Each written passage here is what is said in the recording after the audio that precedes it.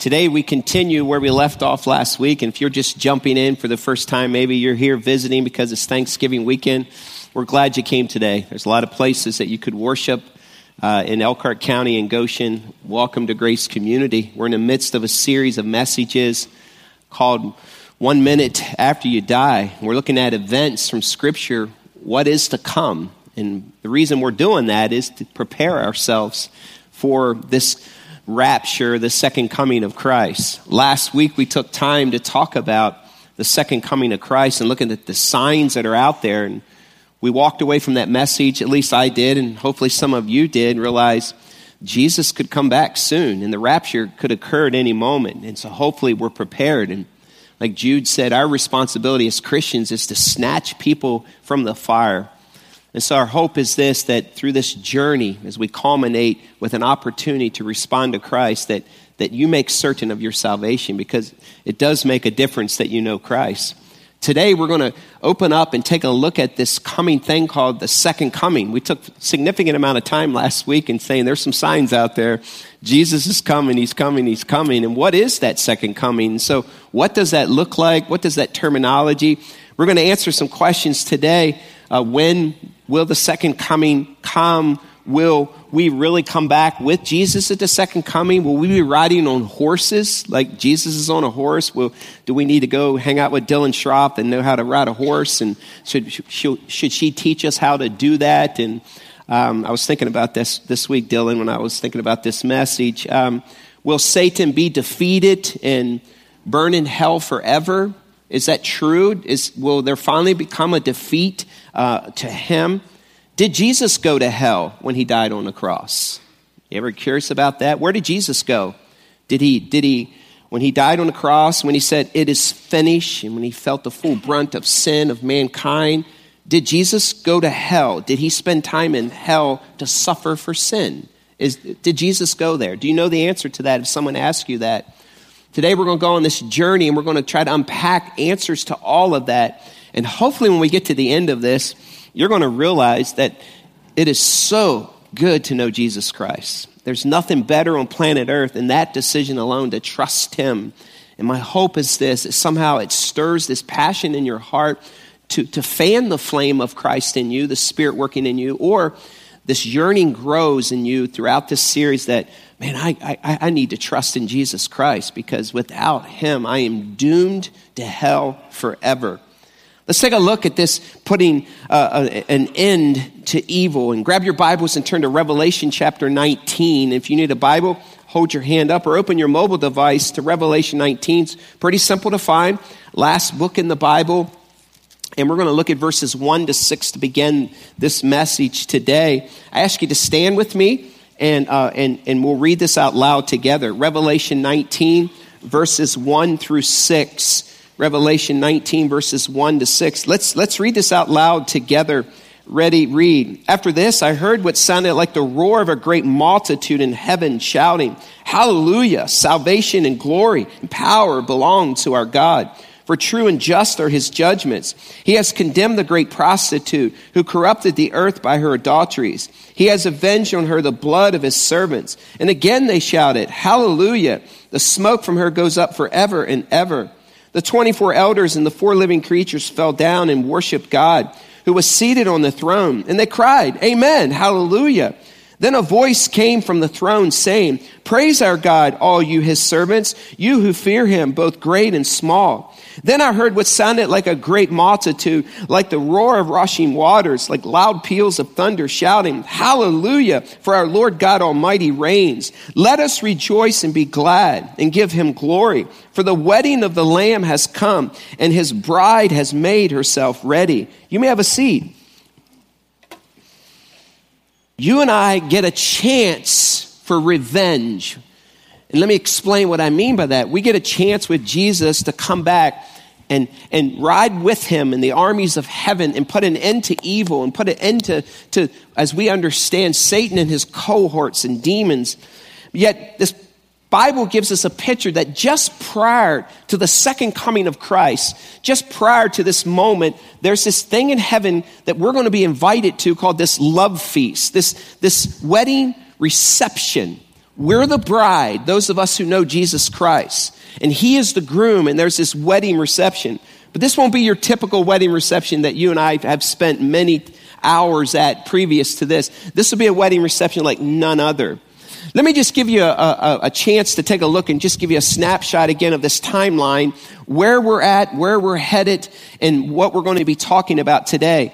We've talked last week that the rapture could occur, and then we said there's this period of time called the 7 years of tribulation, and then there's this second coming that happens right at the end of the tribulation, and just prior to that, there's this event called the marriage supper of the Lamb, where those of us who know Christ are invited to. And then the timeline shows us there's this 1,000 years that we would understand of peace, the millennial kingdom.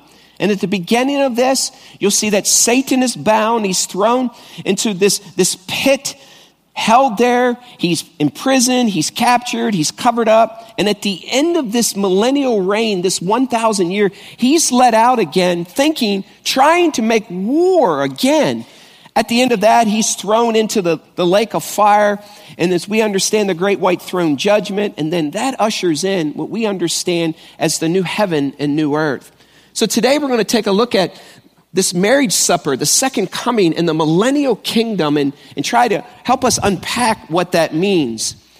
But as you can see at this wedding supper, it's interesting if you look at this passage closely. The word hallelujah appears 4 times in 6 verses.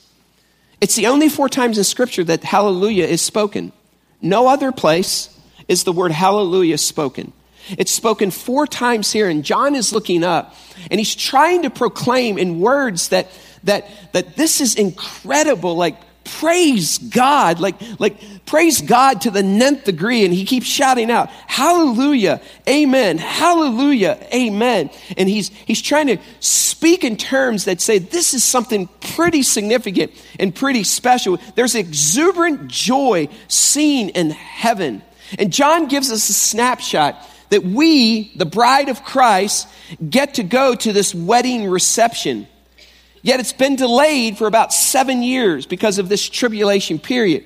And so we're excited that finally this reception is taking place. And so then he says this in verse 7 to 10. Look what he says in regards to this wedding reception. Let us rejoice and be glad and give him glory, for the wedding of the Lamb has come, and his bride, that's those who know Christ, has made herself ready. That's you and I. Fine linen, bright and clean, was given her to wear. Fine linen stands for the righteous acts of God's holy people. And then he says this in verse 9. Then the angel said to me, write this down, John. Blessed are those who are invited to the wedding supper of the what? What's your Bible say? The Lamb. And then he added, these are the true words of God. And then he said, at this, I fell at his feet to worship him. But he said to me, don't do that. I am a fellow servant with you and with your brothers and sisters who hold to the testimony of Jesus. Worship God, for it is the spirit of prophecy who bears testimony to Jesus. We get to celebrate at this communion, at this reception, this love feast. If you've ever been to Grace Community's communion, we have this component. This part of our ordinance is a love feast. We have foot washing. We break the bread in the cup. And our understanding of communion is the full breadth of all of those, because we're looking forward to this wedding reception in heaven. And so we have a love feast. We have a meal together. It's for us, it's looking forward to this real day in history when you and I sit down with the King of Kings and the Lord of Lords. We, the bride, are invited to sit with him. Everyone from Adam to the resurrection of Jesus will be invited. Just stop and consider that for a second, what that'll be like. I tried to ponder and think about that this week, because Jesus is omniscient. He's omnipresent. We're not. We're finite. Yet somehow at this wedding reception, most of us, we've sat at tables. Somehow I've tried to picture how it will take place, because Jesus is able to be everywhere at one time because he's omnipresent. So does that mean that I'll be seated at the table, and John, you'll be seated at the table, and he'll be talking to you, and I could be clean down at the other end, and he's talking to me? Our God is able to be, because he's omnipresent, everywhere at the same time. So does that mean that we'll carry conversations with Jesus like we do now? Think about that when you pray. For instance, just right now, just pray right now. Just pray a praise to God just quietly in your heart. Just pray a praise to God quietly in your heart. Whatever the Spirit brings to mind, just praise his name right now. Amen. Now just think about that. Every single one of us in this room just prayed a prayer to God. Jesus heard every single one of those prayers. Every single one of those. And not only did he hear every single one of those, he had heard every single one on earth that was uttered at the same time. It won't be any different when we're at this wedding reception with Jesus. We'll be able to communicate. Jesus, hey, how you doing? Brian will say, Jesus, how you doing? Someone else will say, Jesus. Everyone will communicate at the same time. And somehow Jesus will be able to interact with us. Now, if that doesn't blow your mind, then you're not human. Like, that's our God. If you just want to think, that's the God that loves us. That's the God that gave his life for us. That's the God that says, I want to invite you to this reception, incredible reception that we will have with him. And so we're at this reception, and who else is there? Recently, someone asked me this question, and people often pause and ask this question. What about the Old Testament saints? Are they there? What happens to them? Where did they go? Like, I understand, Pastor Jim, when you talked about the intermediate heaven, but where's Jacob, and where's Joseph, and where's Noah? Where are they at right now? And when they died, where did they go? I'm going to pull apart and tell you where they're at. I believe they'll be at this wedding reception, but where are they at before Christ came? Where were they? The Bible gives us this Hebrew word that's called Sheol. Sheol is what we would understand the Greek word in the New Testament that we already looked at a few weeks ago called Hades, or Abraham's side, the righteous side. There's a two-compartment place in the Old Testament. There's the wicked side of Sheol, where those who didn't trust in the Messiah to come. And there's the righteous side of Sheol, where those like Joseph, those like David, those like Noah, who believed in the Messiah to come, they went into this place called Sheol. New Testament, it's Hades, the wicked side. When someone dies, that's where they go, that's where they're at. And then those that know Christ, Abraham's side, Abraham's bosom, or we saw Jesus say, today I will see you in paradise. So there's two compartments. So those that died during the Old Testament, they went to this righteous side of Sheol. They went to a place where was what we would understand New Testament as paradise. Sheol in the Old Testament is mentioned 65 times, and it refers to both places. It's referred to, and you'll see it translated as grave, death, and hell in English words. But if you were to look at the Hebrew word, it would be Sheol.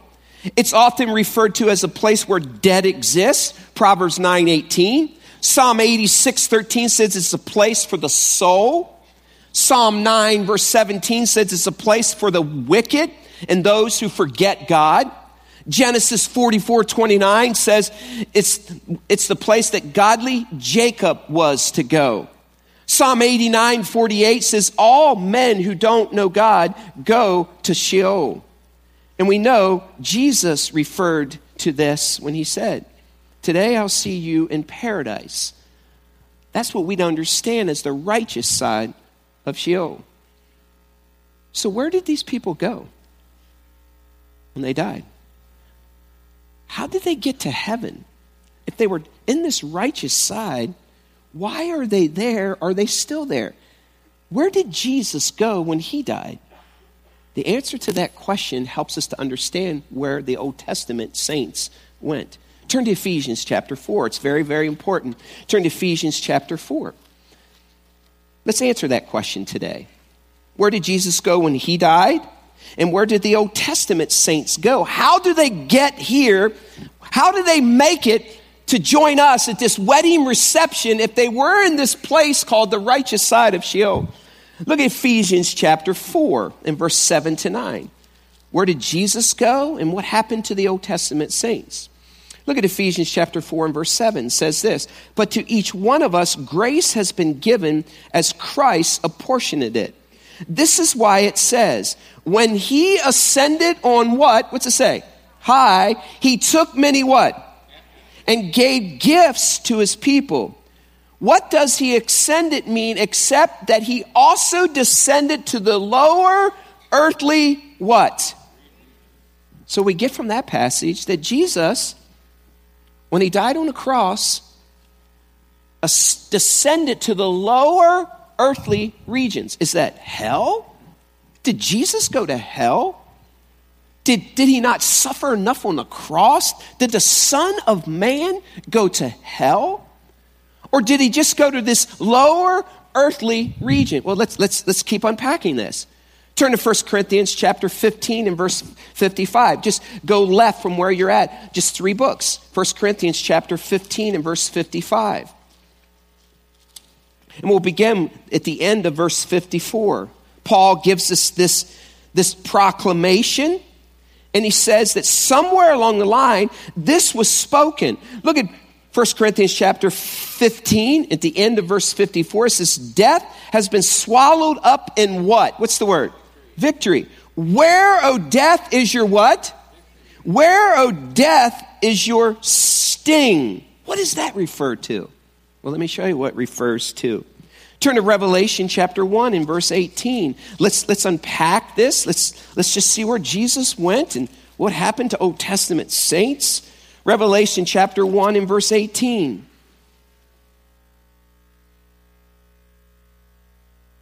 The words of Christ, Revelation 1 verse 18 says this, I am the living one. I was what? And now look, I am what? Forever and ever. And I hold the keys of what? Death and what? Jesus was not a captive. Jesus was a deliverer. Okay? Keep holding on to this. Go right. 1 Peter chapter 3. 1 Peter chapter 3. This is so important. 1 Peter chapter 3. Find your mobile device. Open up your Bible. 1 Peter chapter 3, verse 18 and 20 through 20. Peter says this. For Christ also suffered once for sins, the righteous for the unrighteous, to bring you to what? He was put to death in the body, but made alive in the spirit. After being made alive, he went and made, what's the word? Proclamation to the imprisoned spirits, to those who were disobedient long ago when God waited patiently in the days of Noah while the ark was being built. In it, only a few people, 8 in all, were saved through water. One more, and I'm going to build my case. John chapter 19 and verse 30. John chapter 19 and verse 30. We're going to find out where Jesus went. We're going to find out where the Old Testament saints, how did they get to this wedding reception? If Jesus wasn't around yet and he didn't die on the cross, how did they get there? John chapter 19 and verse 30. Look what John chapter 19 and verse 30 says. Jesus is the death of Christ on the cross. Look at verse 28. We'll begin there. 19 says, later, knowing that everything had now been finished, and so that scripture would be fulfilled, Jesus said, I am what? A jar of wine vinegar was there, so they soaked a sponge in it, put the sponge on the stalk of the hyssop plant, and lifted it to Jesus' lips. When he had received the drink, Jesus said, it is what? And then it says, with that, he bowed his head and gave up his spirit. Now, let me just pull away. We just looked at a lot of Bible passages right there that are very significant. We saw in 1 Corinthians 15, 54 and 55. O death, where is your victory? O death, where is your sting? We saw that Jesus went and spoke to imprison people. We saw in Revelation chapter 1 and verse 18 that he held the keys of death. We saw in Ephesians chapter 4, verses 7 to 9, that he descended to the lower regions. Here's what I believe from Scripture took place. When Christ was on the cross, and the culmination of prophecy was fulfilled, when he said, "It is finished." At that moment, he felt the full brunt, suffered the full penalty, and the torment of mankind's sin. He suffered as much and as most as anybody has ever suffered. And at that moment, his suffering had ended. It is finished. And at that moment, it says in Ephesians chapter 4 that Jesus went down to the lower regions. He went down and he opened up that compartment that we talked about, the righteous side of Sheol. And he let those that were there, and he took them, ascended up, and placed them, as we understand right now, in that intermediate heaven. And they are there today with them. And at the same time, he took the keys of death and Hades, and he looked at the enemy and says, "Oh, death, where is thy victory? Oh, death, where is your sting?" In other words, he looked at Satan and says, "You no longer have victory over death." That's what he did right there. It's a powerful picture of what Christ did for us. So we're Old Testament saints. They're at this wedding reception. How'd they get there? Jesus went down to the lower regions, the righteous side, released them out. They are in the intermediate heaven, which will eventually become, as we understand, the eternal state. And guess what? They will be with you and I, riding on horses, coming with the King of Kings and the Lord of Lords to wipe out evil on planet Earth. Amen? That's the picture. It's so important that we put all those pieces together. Because in my mind, when Jesus said it is finished, he had suffered the complete fulfillment of prophecy. He didn't need to suffer for sin anymore. He didn't need to carry any more penalty. He suffered it all on the cross. Now picture, pull away from that. We're at this wedding reception. And we're finite. And we're very familiar with the Word of God because the Word of God is eternal. Psalm tells us it's eternal and it lasts forever. There's no doubt in my mind there's going to be some versions of the Bible in heaven. And someone is going to pull out their mobile device and say, "Hey, guess what's happening next? I know there's a reception, but can we be done with this eating?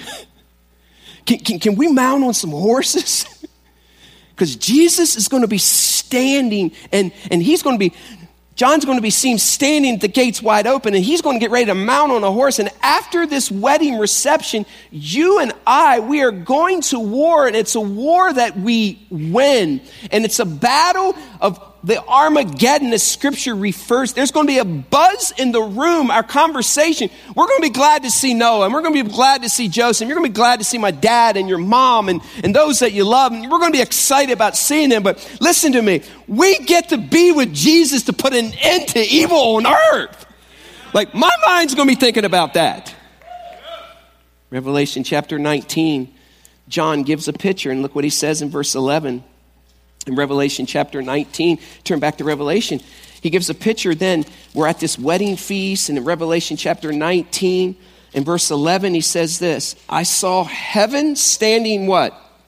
"And there before me was a" what kind of horse? "Whose rider is called Faithful and True. With justice he judges and wages war." An awesome reception has just ended. We've been able to catch up in conversation, and maybe you got some questions answered from people that you've always wanted to meet, and maybe you got an answer from Jesus. Like, you've had this question that you've always wanted answered, and he answered you, and we're finished eating, and And then John said in verse 11, there's this picture of Jesus ready to mount on this horse. And so Christ stands up, and I think we'll be pretty juiced up about this war to come, to be quite frank. I really do. But generally, when it comes to a honeymoon, after a wedding reception, we go away for a week or two. Normally, you hop in a car, or you fly on a jet plane, or you drive away. And it's no different here, because the Lamb of God appears before his bride, and he says, hey, we're taking a trip, and we know where we're going. We're going back to earth. We're going back to earth. Who wants to go back there after that 7 years of tribulation? Man, there's just chaos and earthquakes and bodies and evil. Why do you want to go back there? Let's go to this remote island of paradise somewhere. And there's this picture that's there. And then he says, no, we're going back, and we're going to spend 1,000 years there. And better yet, it's going to be 1,000 years of peace in a marriage. That alone is a miracle, isn't it? But right before we go, he says we need to rid the honeymoon spot on planet Earth of all the evil, of any enemy. So get your battle gear and saddle up. I was thinking about that this week, because we're finite, and I believe that we continue to learn. I believe that we have different skills, abilities, and talents. And I believe we'll continue to learn in this place called the eternal state. And I wondered, how I'll be riding a horse. Is it literal horse? I believe it is. It'd be great if it was a steel horse, because I just jump on my Harley and go. But I got to believe there's some of us, we'll be taking a peek at the horse stable. I want that one. I don't want a thoroughbred. I want a quarter horse, because quarter horses, they're your fastest. They can sprint. We'll be looking, and I'm sure on our mind it'd be saying, let's jump on a horse, and give me secretariat. Let me come back on. It's a beautiful picture. And I believe there's this to be a sense of Jesus, this is so good, and it'll be so rich, and we'll have conversation with God the Father and God the Son, God the Holy Spirit. We'll have these rich conversations. It'll be so rich, and we won't want to leave that. But then when he stands up, John 19:11, and his name is True and Faithful, and he mounts on his horse, and he gets out that sword, we're going to run to the stable and mount up with the King of Kings and Lord of Lords, and we will win the battle. It's a beautiful picture that's here in Scripture. So John gives it to us. Look at Revelation chapter 19. Look at verses 12 through 16. He says this. He said, his eyes, Jesus' eyes, are like blazing fire, and on his head are many crowns. He has a name written on him that no one knows but he himself. He is dressed in a robe dipped in blood, and his name is the Word of what? Look at verse 14. Here you go. Just put your name in there. The armies of heaven were what him? Riding on white what? And dressed in fine linen, white and clean. Coming out of his mouth is a sharp sword with which to strike down the nations. He will rule them with an iron scepter. He treads the winepress of the fury of the wrath of God Almighty. On his robe and on his thigh, he has this name written. Read it with me. King of Kings and Lord of Lords. We're coming back with Jesus. The second coming. And there's this battle that's going to unpack called the great battle of Armageddon. John gives a description of that because Satan is still on earth. The Antichrist is alive and well, the beast and the false prophet. And so they're wreaking havoc, and they're about ready to attack Jerusalem, Israel. They want to get Israel. And so they're ready to launch this all-out attack. And then it says this, however, when they're ready to attack, look at Revelation chapter 16. Right prior to this attack, look what happens. Before we come, look at Revelation chapter 16 and verse 12. The sixth angel poured out his bowl on the great river Euphrates, and its water was dried up to prepare the way for the kings from the east. John says, then I saw three impure spirits look like frogs. They came out of the mouth of the dragon. out of the mouth of the beast, the Antichrist, and out of the mouth of the false prophet. They are demonic spirits that perform signs, and they go out to the kings of the whole world to gather them for the battle on that great day of God Almighty, which is Armageddon. Look, I come like a thief. Blessed is the one who stays awake and remains clothed, so as not to go naked and be shamefully exposed. Then they gather the kings together to the place that in Hebrew is called Armageddon.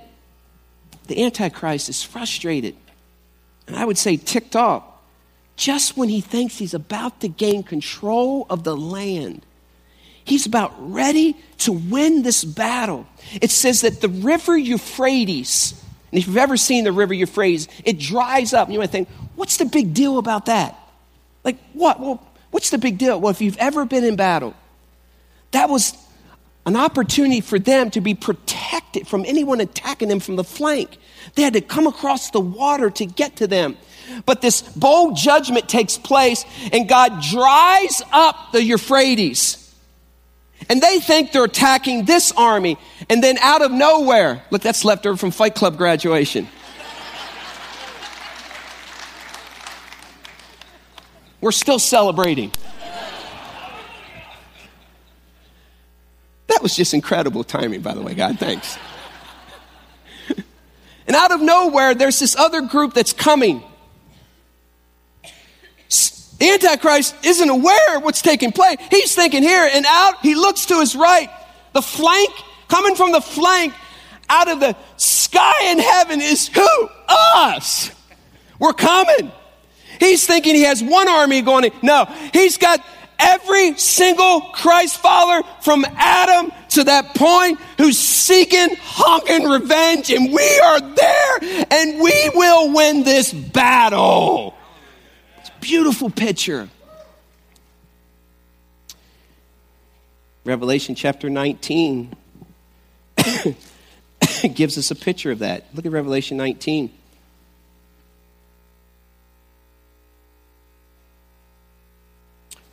Look at verse 17. And I saw an angel standing in the sun who cried in a loud voice to all the birds flying in midair, come, gather together for the great supper of God, so that you may eat the flesh of kings, generals, and the mighty of horses, and the mighty of horses and their riders, and the flesh of all people, free, slave, great, and small.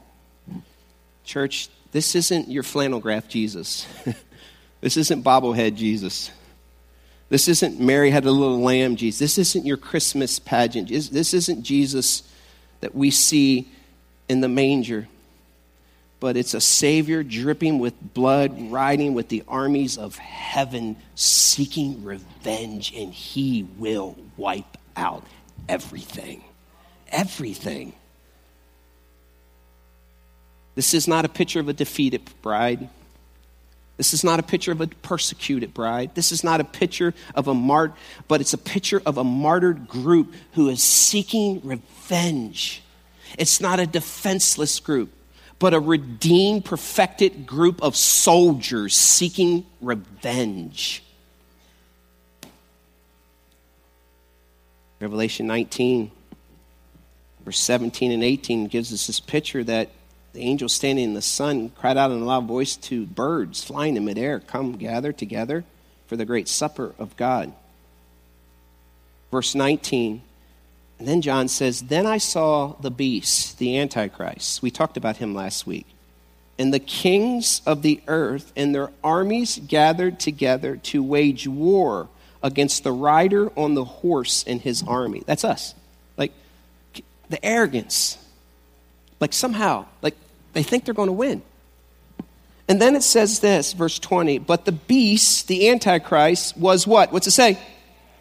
And with the false prophet who had performed signs on its behalf. With these signs, he had deluded those who had received the mark of the beast 666 and worshipped its image. The two of them were thrown, how? What were they? Alive into the fiery lake of burning what? And we get to watch that, Grace community. Jesus comes back. The Antichrist is ready to attack over here. River Euphrates dries up, and the armies of heaven come behind. And out of his mouth is this sword, and he wipes out all evil. He wipes out everything. He grabs the Antichrist, the beast, and his false prophet, and throws them into the burning sulfur, as we understand, the lake of fire. You talk about some cheering that's going to take place. We're going to be cheering. We're going to be celebrating.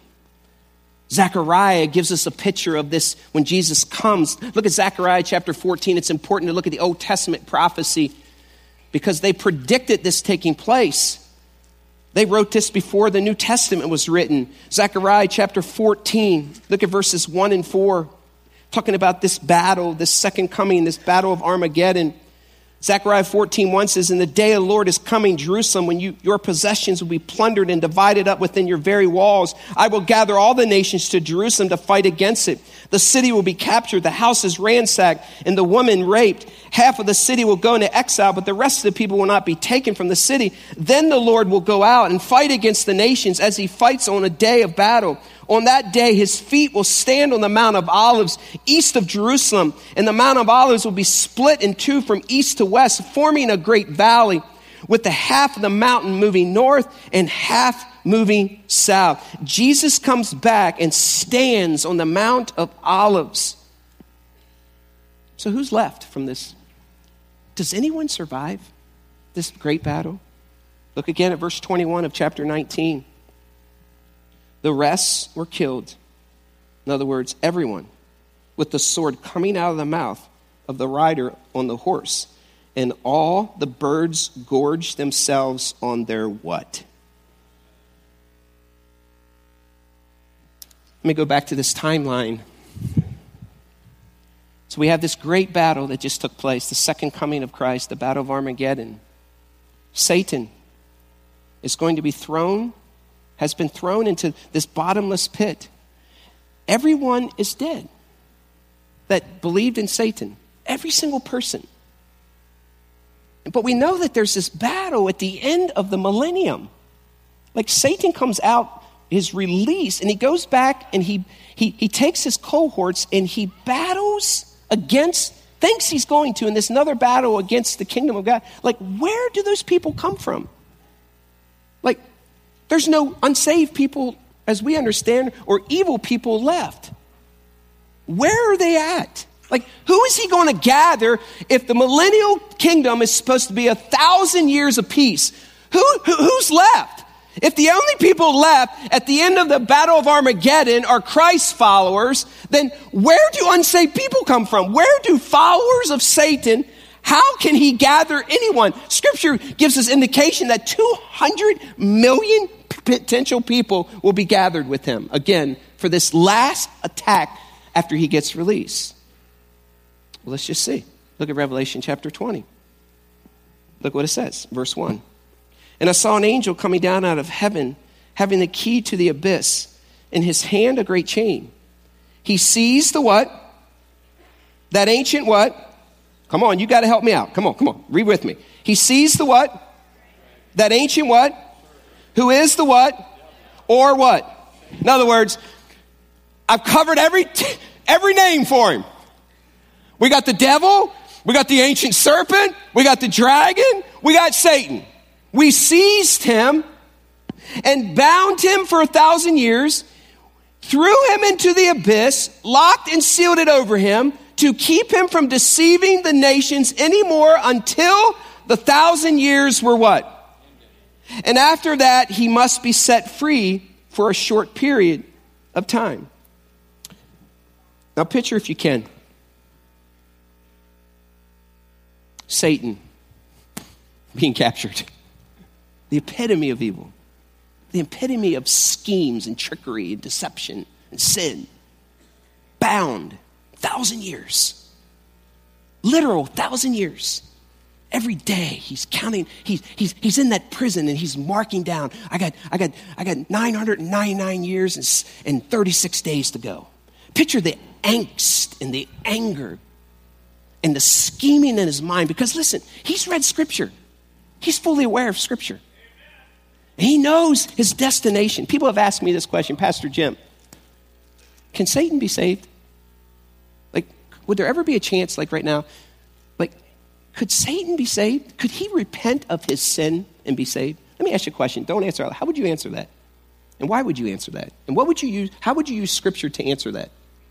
Would you just say, no, it's impossible? Because why would you say that? Could Satan repent? Like right now, could Satan say, I repent. I trust in Jesus Christ. Is it possible for Satan to repent? How would you answer that question if someone asked you that? Well, here's the answer to that question. The answer is no. Why? Because Scripture says he can't. Here it is. There it is. What happens to him? There's no chance. Because he never does. Scripture is truthful. And the picture of Satan is he never repents. He's bound up. And then we're going to see that he's thrown in a lake of fire forever. People say, give me proof. There it is. He never does. Even though he's he's waiting. He knows that he's going to the lake of fire. And so he still wants to somehow think that he can deceive the nations. Well, what happens to him? Look at chapter 20 and verse 7. When the 1,000 years are over, Satan will be released from his prison and will go out to deceive the nations in the four corners of the earth, Gog and Magog, and gather them for battle. In number, they're like sand on the seashore. Wait a minute, where'd they come from? Wasn't all the unsaved people killed? Weren't they all killed? Like, how can that be like the number on the seashore? They march across the breadth of the earth. Where? Who? And surround the camp of God's people, the city he loves? Like, who are these people? Didn't he kill all the unsaved? But fire came down from heaven and what them? And the devil who deceived him was thrown into the lake of burning sulfur where the beast, the Antichrist, and the false prophet had been thrown, and they will be tormented day and night forever and ever and ever. Who are those people that he gathers? Almost 200 million. Here's where they are. Now, let's go back to this timeline. Let me explain this to you. Remember, the church is raptured at the beginning of the tribulation. I'm a pre-tribulationist, and I explained and showed last week why I believe in pre-tribulation. The church is raptured out. So all the believers are gone. So these people make it in who are unsaved into the time of tribulation. Some, few, will trust in Jesus. Most of them will die a martyr's life. Some will make it through the tribulation. And those people who are Christ followers, who weren't killed at the Battle of Armageddon, will find their way into this millennial kingdom. Human beings, flesh and blood. We, who already are in our resurrected bodies, have come down to live on planet Earth in the millennial kingdom for 1,000 years. No sin in us. It's impossible. The old sin nature is gone. We have resurrected bodies, but there will be these finite human bodies that are saved starting out. And for 1,000 years will be there. You know what happens? Bob meets Sue, who's saved. They have a child. The child doesn't trust in Jesus Christ. That child has a child that doesn't trust in Jesus Christ, doesn't trust in Jesus Christ. And you ask this question, how is that even humanly possible? How could someone not trust in Jesus Christ after all that had taken place? How in the world could a child be born, grow up as a 16-year-old, 17-year-old, 20-year-old, 30-year-old, and denying? How could they hear from their grandfather and their grandma? How could they see all these finite beings and resurrected bodies moving around? How in the world could they not believe in Jesus Christ? Why wouldn't they trust in him? Is it really any different for us? How many of you deny Christ? And yet the Bible gives us a written record. You watched your mom and dad and friend and cousin and sister and brother. You've seen a life transformation. You've seen a miracle take place in your life, and you still deny Christ. Why? Because there is still free will in the millennial reign. And during this time, millions of people will deny that Jesus is the Lord of lords and the King of kings, and Satan gathers them. And it says he gathers them and they surround the camp of God. That's a lot of people. That's a ton of people. And what do we read though? What happens to them? Verse 9 of chapter 20, they march across the breadth of the earth and surround the camp of God's people, the city he loves, but fire came down from heaven and what them? Devoured them. And the devil who deceived him was thrown into the lake of burning sulfur where the beast and the false prophet had been thrown, and they will be tormented day and night forever and ever and ever.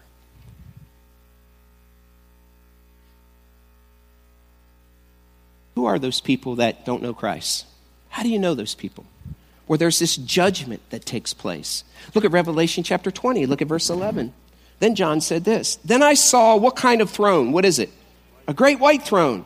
And him who was seated on it. The earth and the heavens fled from its presence, and there was no place for them. And I saw the dead, great and small, standing before the throne. The books were open. Another book was open, which is the book of life. The dead were judged according to what they had done, as recorded in the books. The sea gave up the dead that were in it, and death and Hades gave up the dead that were in them. And each person was judged according to what they had what? Then death and Hades were thrown into the lake of fire. The lake of fire is the second death. And anyone's name who was not found written in the book of life was thrown into the lake of fire. What does it mean that death gave up and Hades?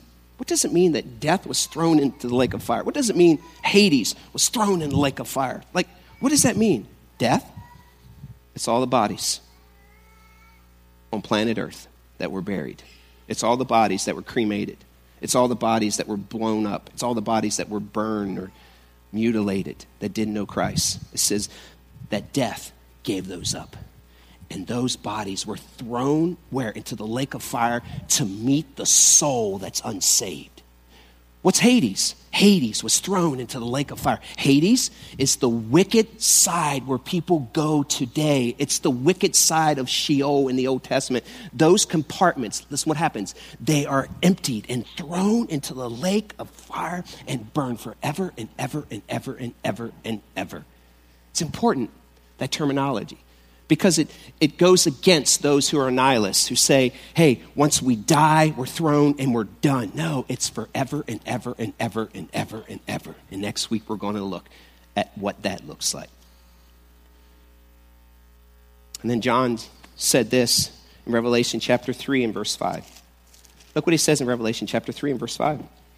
This book of life. What's this book of life? John chapter 3 and verse 5, it says this. The one who is victorious will, like them, be dressed in white, and I will never blot out the name of that person from the book of life, but will acknowledge that name before my Father and his angels. Whoever has ears, let him hear what the Spirit says to the churches. There's this book from creation called the Book of Life that has every name that has ever been born. Alphabetically, however he's done it, maybe it's date, every name that's ever been born. And what happens is this: if they don't trust, if they haven't been elected, if they haven't been predestined, if they haven't been adopted, if they don't know Jesus Christ, what happens? Their names are blotted out. They're just blotted out. And so you're left with this book that has a whole bunch of names that are blotted out. And the names that remain are the names that end up in the Lamb's book of life. And when your name is there, it can't be removed. And you will spend eternity with Jesus Christ forever and ever and ever and ever.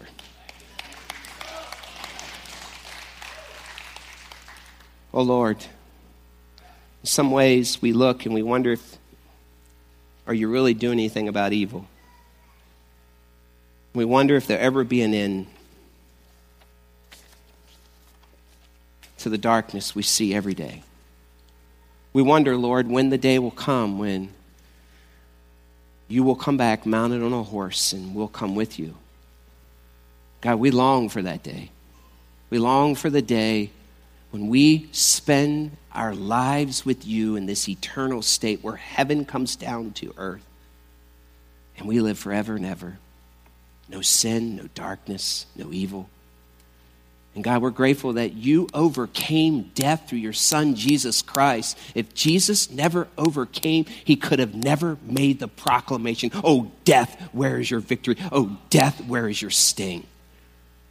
We are grateful that we serve a risen Savior who will come back one day and rule in complete control and sovereignty, and we are with him. In Jesus' name, amen.